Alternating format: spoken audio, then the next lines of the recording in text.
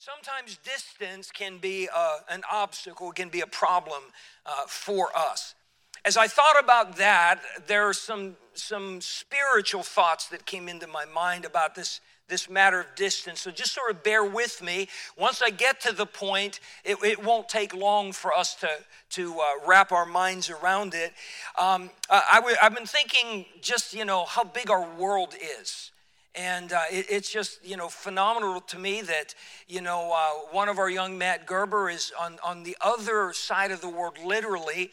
It takes the better part of 24 hours just to get from here to there and things like that. And our world is we're just one planet in a solar system that's one solar system in a galaxy, one galaxy in a universe.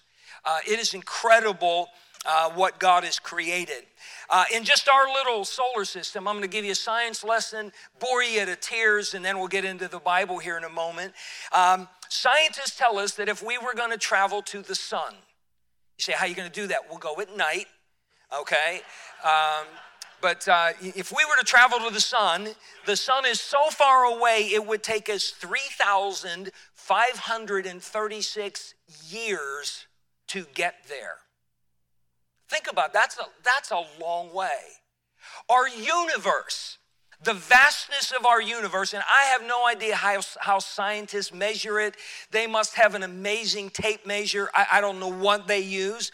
But they say that our universe is 7 trillion miles in diameter from one end to the other, and they say that it is expanding, and I can't get into all the rates of that. It's beyond my education to be able to do that. They're telling us that if we were to try to travel from where we are on planet Earth to the outer edge of the universe, it would take us 1 quadrillion years. I have no idea how many zeros that is after the number of 1, but all I can think is this: take extra socks and lots of snacks. It's going to be a long ride. Can you imagine taking your kids on that? Are we there yet? Are we there yet? Just absolutely amazing. The Bible tells us in Genesis chapter 1, in the beginning, God created the heaven and the earth. None of this happened by accident. There was no Big Bang. There was a God who created everything. He spoke the universe and all that is therein into existence. That is what the Bible says. You say, well, that takes an awful lot of faith. No, it takes more faith to believe that once upon a time there was nothing and it blew up and became everything. That takes a lot of faith. We have this amazing God. Now, I want you to think for a moment. God created the heaven and the earth, which means that God lives outside of this universe as we understand it. That puts him 7 trillion miles away, physically speaking. Yet the Bible says God is our refuge and strength, a very present help in trouble. Would you just wrap your mind around that for a moment? A very present help in trouble. Psalm 145 verse 18 says, the Lord is nigh unto all them that call upon him, to all that call upon him in truth. The word nigh means near. The Lord is nigh unto all them. Psalm 34 verse 18 says, the Lord is nigh unto them that are of a broken heart, and saveth such as be of a contrite spirit. David said in Psalm 119, 151, thou art near, O Lord, and all thy commandments are truth.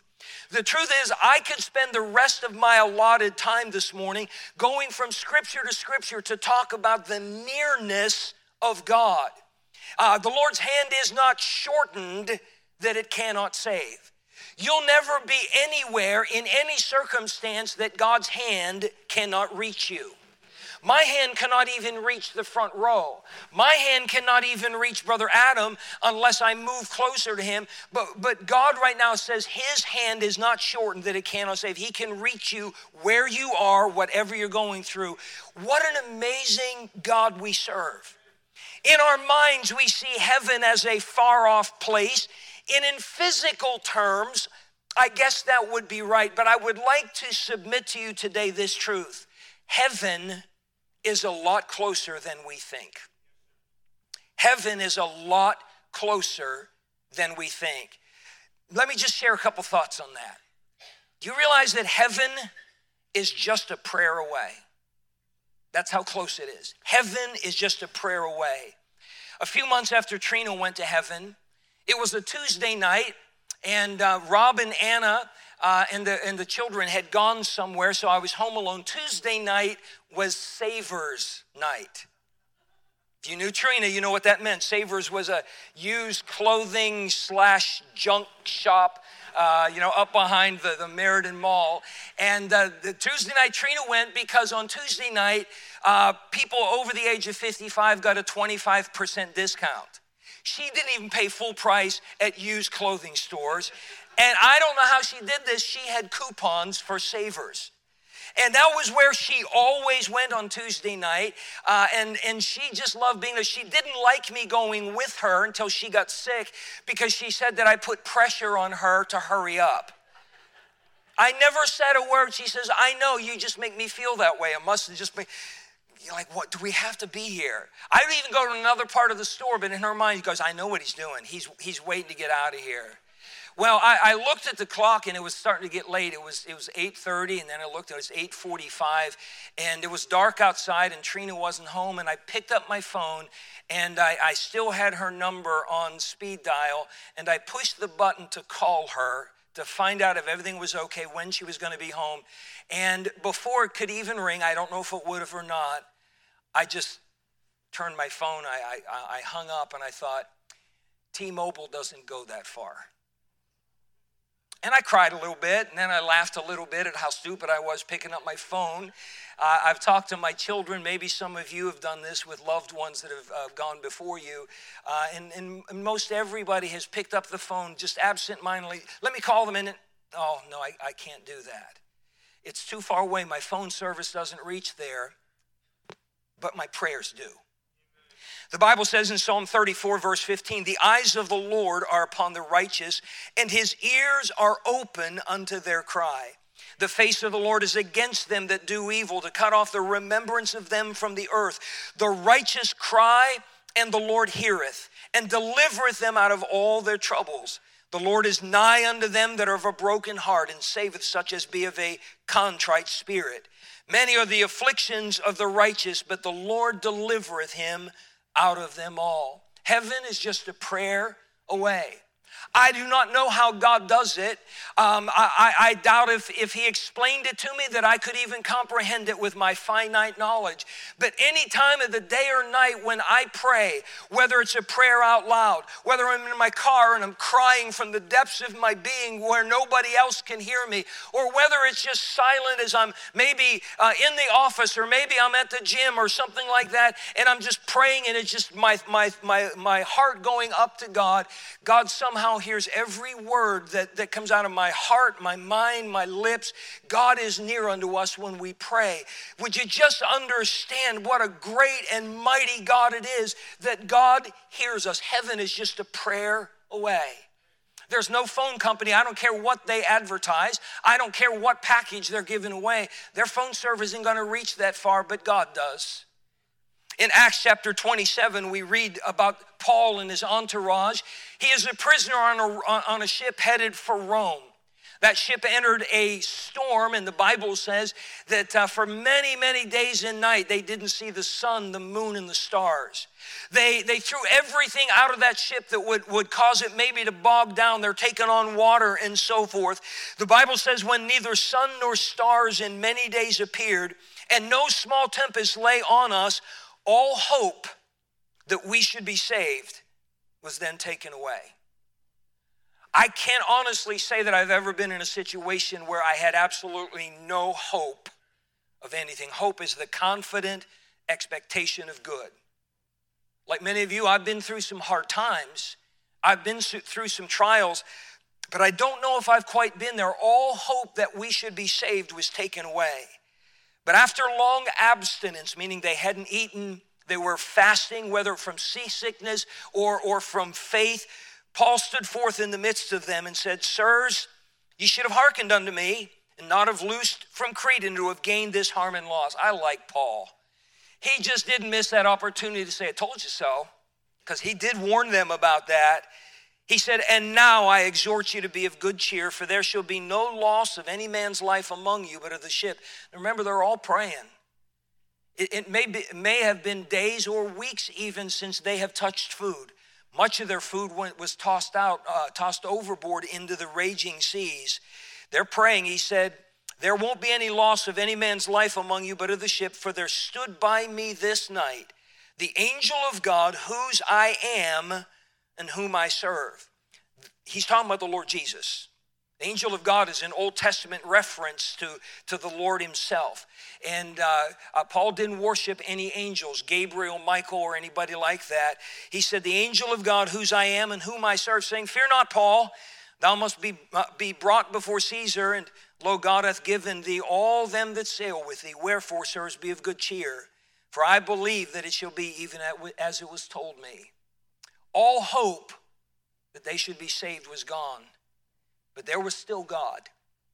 And from that ship, with all the howling winds and the lashing rain and the tossing to and fro, with the fear that had to have been rising from the heart of every person on board, every man thinking that it's time to get things straight with my Creator. Not all of them were saved. Not all of them believed in the one true God, but I'm sure they were all crying out to something or another. By the way, their gods were false gods. Their gods could not hear because they were not real. But Paul served the one living and true God. And somehow through all of the noise and the uproar of that storm, his prayer made it all the way to the throne room of heaven. And God himself came to stand there and say, it's going to be fine, Paul. You don't have anything to be afraid of. If nothing else, I'm right here with you. But nobody's going to die. You're going to be saved. The ship is lost, but ships can be replaced. You're going to be fine. And Paul said, wherefore, sirs, be of good cheer, for I believe God that it shall be even as it was told me. Heaven, dear friend, is just a prayer away. I don't know what storm you are in, but I want you to understand God hears your prayer. He is a very present help. When I first got sick, I was in a hospital in Chesapeake, Virginia. The doctors had told Trina to call the family. I had pneumonia, and I wasn't responding to the medication or the treatments at all. And they said, call the family. He's not going to make it more than another day or so. And, of course, the Lord was gracious and spared my life. I remember the day after over a week in intensive care, they moved me into a regular room. I would have another 5 or 6 days in that hospital before we could make the trip home. A lady came into my room, and she was delivering mail. I didn't realize this in intensive care, especially where I was in complete isolation. I wasn't allowed to have anything from the outside. I wasn't allowed to get mail or anything like that.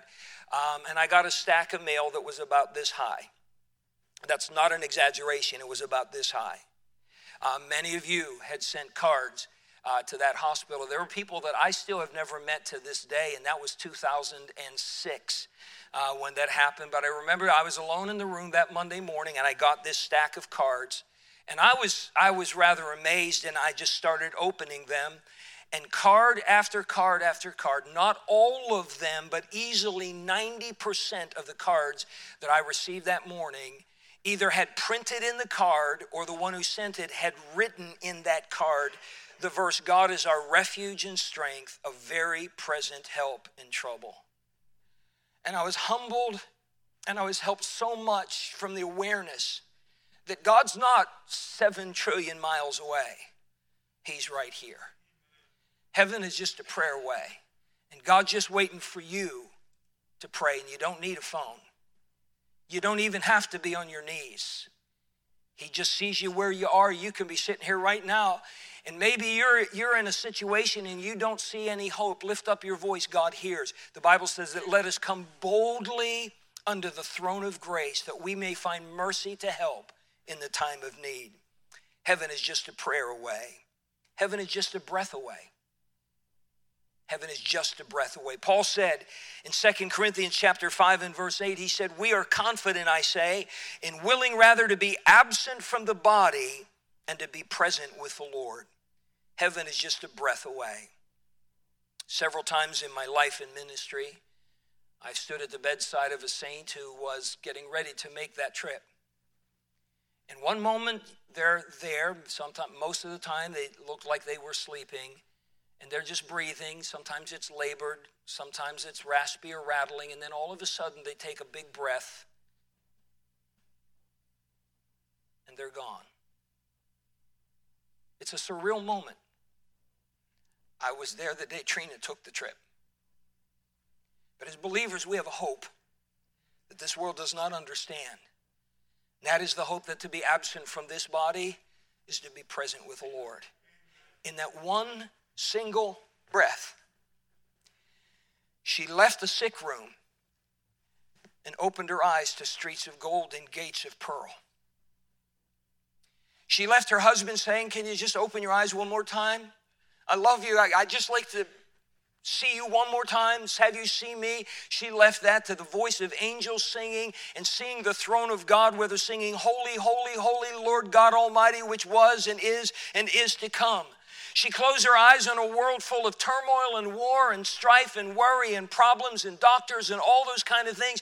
And she opened her eyes, and there she saw the Savior with outstretched arms, with those nail-pierced hands, saying, "My daughter, you're home, you're home."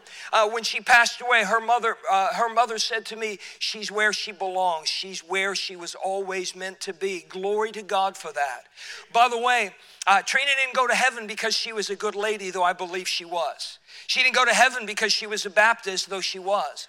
She didn't go to heaven because she was a pastor's wife, and I believe she was a good one. She went to heaven for one reason and one reason only, because of Jesus Christ. Period. Jesus came and died on the cross to pay for the sins of every person in the world. For all have sinned and come short of the glory of God. On my very best day, on your very best day, you were never good enough to go to heaven by your own merits. Because no matter how good we try to be, we have sin on our account. And we can't take the biggest, the best eraser and try to get rid of it. We can't blot it out with whiteout. The only thing that can wash away our sin is the blood of Jesus Christ. The Bible says, without the shedding of blood, there is no remission or forgiveness of sin.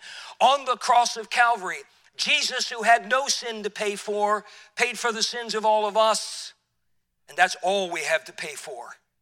We have no way to do it on our own except to be separated from Almighty God in a lake that burns with fire and brimstone. But God's love for us was so incredible. He said, I don't want anybody to suffer that fate. I'll let my son die on the cross in your place. He's a sacrifice. He's a substitute. And his blood I will accept as payment for your sin. And now salvation becomes the gift of God. The Bible says the gift of God is eternal life through Jesus Christ our Lord. A gift is that which someone else has paid for and now offers it to you free of charge. If you have to do something to get it, it wasn't a gift, it was a payment. That's not how salvation works. You don't go to church to get to heaven. You don't get baptized to get to heaven. You don't even turn over a new leaf. You understand that as Jesus died on the cross, on each side of him was a criminal. The Bible says they were thieves, they were guilty of sedition, possibly murderers. And as the crucifixion began and they're all dying on that cross and the crowd's mocking, especially Jesus in the middle cross, the Bible says that those two thieves, they were mocking him as well. They're dying.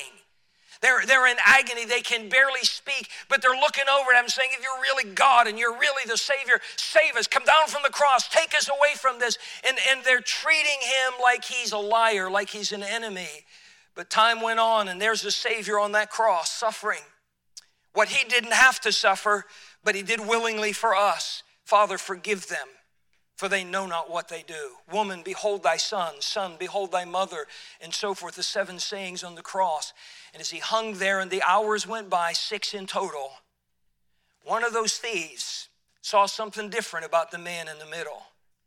While they cursed him and while they mocked him, all he said was, forgive them. Forgive them. They know not what they do. Towards the end of those 6 hours before those 3 men would die, the soldiers would come to the other 2 and take an iron bar and they would break their legs so they could no longer push themselves up for air, and they would die within moments. Before they got to Jesus, he had already passed away. In the few moments before death, this thief over here starts making fun of him again. Yeah, some Savior you are. If you're really the Christ, you'd have saved us. And this man over here, I don't know where he found the strength. I don't know where he found the air to speak. He said, leave this man alone. You and I deserve to be here. He's never done anything amiss. We deserve our suffering. He looked at Jesus. He said, Lord. Somehow he figured out who he was. This was just no ordinary man. This was God who became flesh. Lord, remember me when thou comest into thy kingdom. It wasn't a fancy prayer, but it came from the heart. Broken and a contrite heart, the Bible says, thou wilt not despise. For with the heart man believeth unto righteousness. And he cried out, and one of the final things that the Savior said before he would give up the ghost, somehow he looked over at that man and said, today, thou shalt be with me in paradise. Now think of this. The thief on the cross didn't have time to get down and go get baptized. He didn't have time to go out and make amends to all the people that he'd hurt and harmed and robbed and all of that. He didn't have time to do that. There was no turning over a new leaf and going out to prove that he's worthy of this. He didn't get time to join a church or go teach a Sunday school class or sing in the choir. He had moments before eternity was his reality. But Jesus promised him, today thou shalt be with me in paradise. Heaven is just a breath away. Just a breath away. I know we're all anticipating a long life. We're all anticipating, like the rich man in the parable the Savior told, of many years to come, but we have no idea. We say we believe that our lives are even a vapor that appeareth for a little time, then vanisheth away. We say we believe it, but we don't live like it, do we? I'm going to get saved someday. I'm going to get right with God someday. I'm going to get serious about God someday. I'm going to serve God someday. I'm going to pray someday. I'm going to go tell my neighbors about Jesus someday. I'm going to invite my coworkers to come to church with me someday. Your life is but a vapor. You're one breath away from heaven. And by the way, so are they. So are they. Heaven's that close. I'm so glad that God bridged the gap between heaven and me, that he sent his son to die on the cross so that I could be with him for all eternity. Do you have that assurance? Do you have that hope? If not, what are you waiting on? Well, maybe tomorrow I'll get saved. You don't have tomorrow, you have today. Someday, well, you don't have someday, you have today. Do you see with me that our world is spinning out of control? And I think the brake pedal is broken. I don't know that it's going to slow down. As I read the Bible, it isn't going to happen. Time's running out fast today. Heaven's a breath away.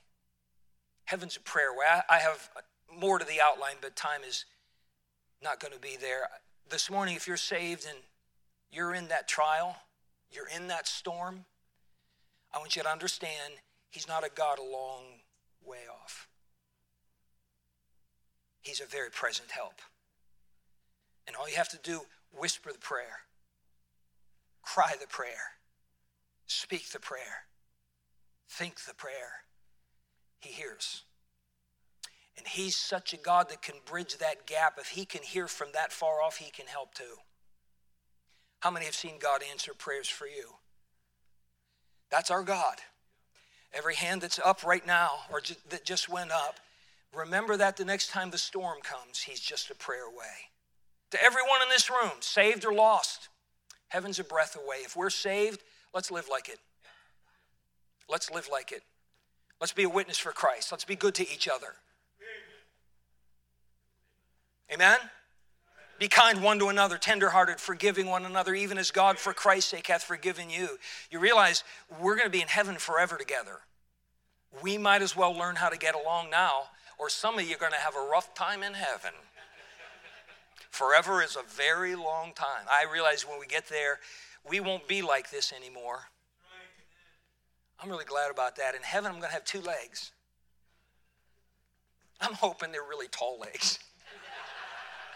And I'm hoping you all get short ones. I got some getting even to do. In heaven, No doctors, no lawyers, no hospitals, no policemen, no jails, no suffering, no sorrow, no tears. It's a breath away. Live like it. If you're not saved today, heaven is a breath away. And I'm not trying to scare you. I'm just trying to be biblical. That's a fact. The Bible says, today, if ye will hear his voice, harden not your hearts. Don't say no to God. Say yes. Can we bow our heads for prayer? How many can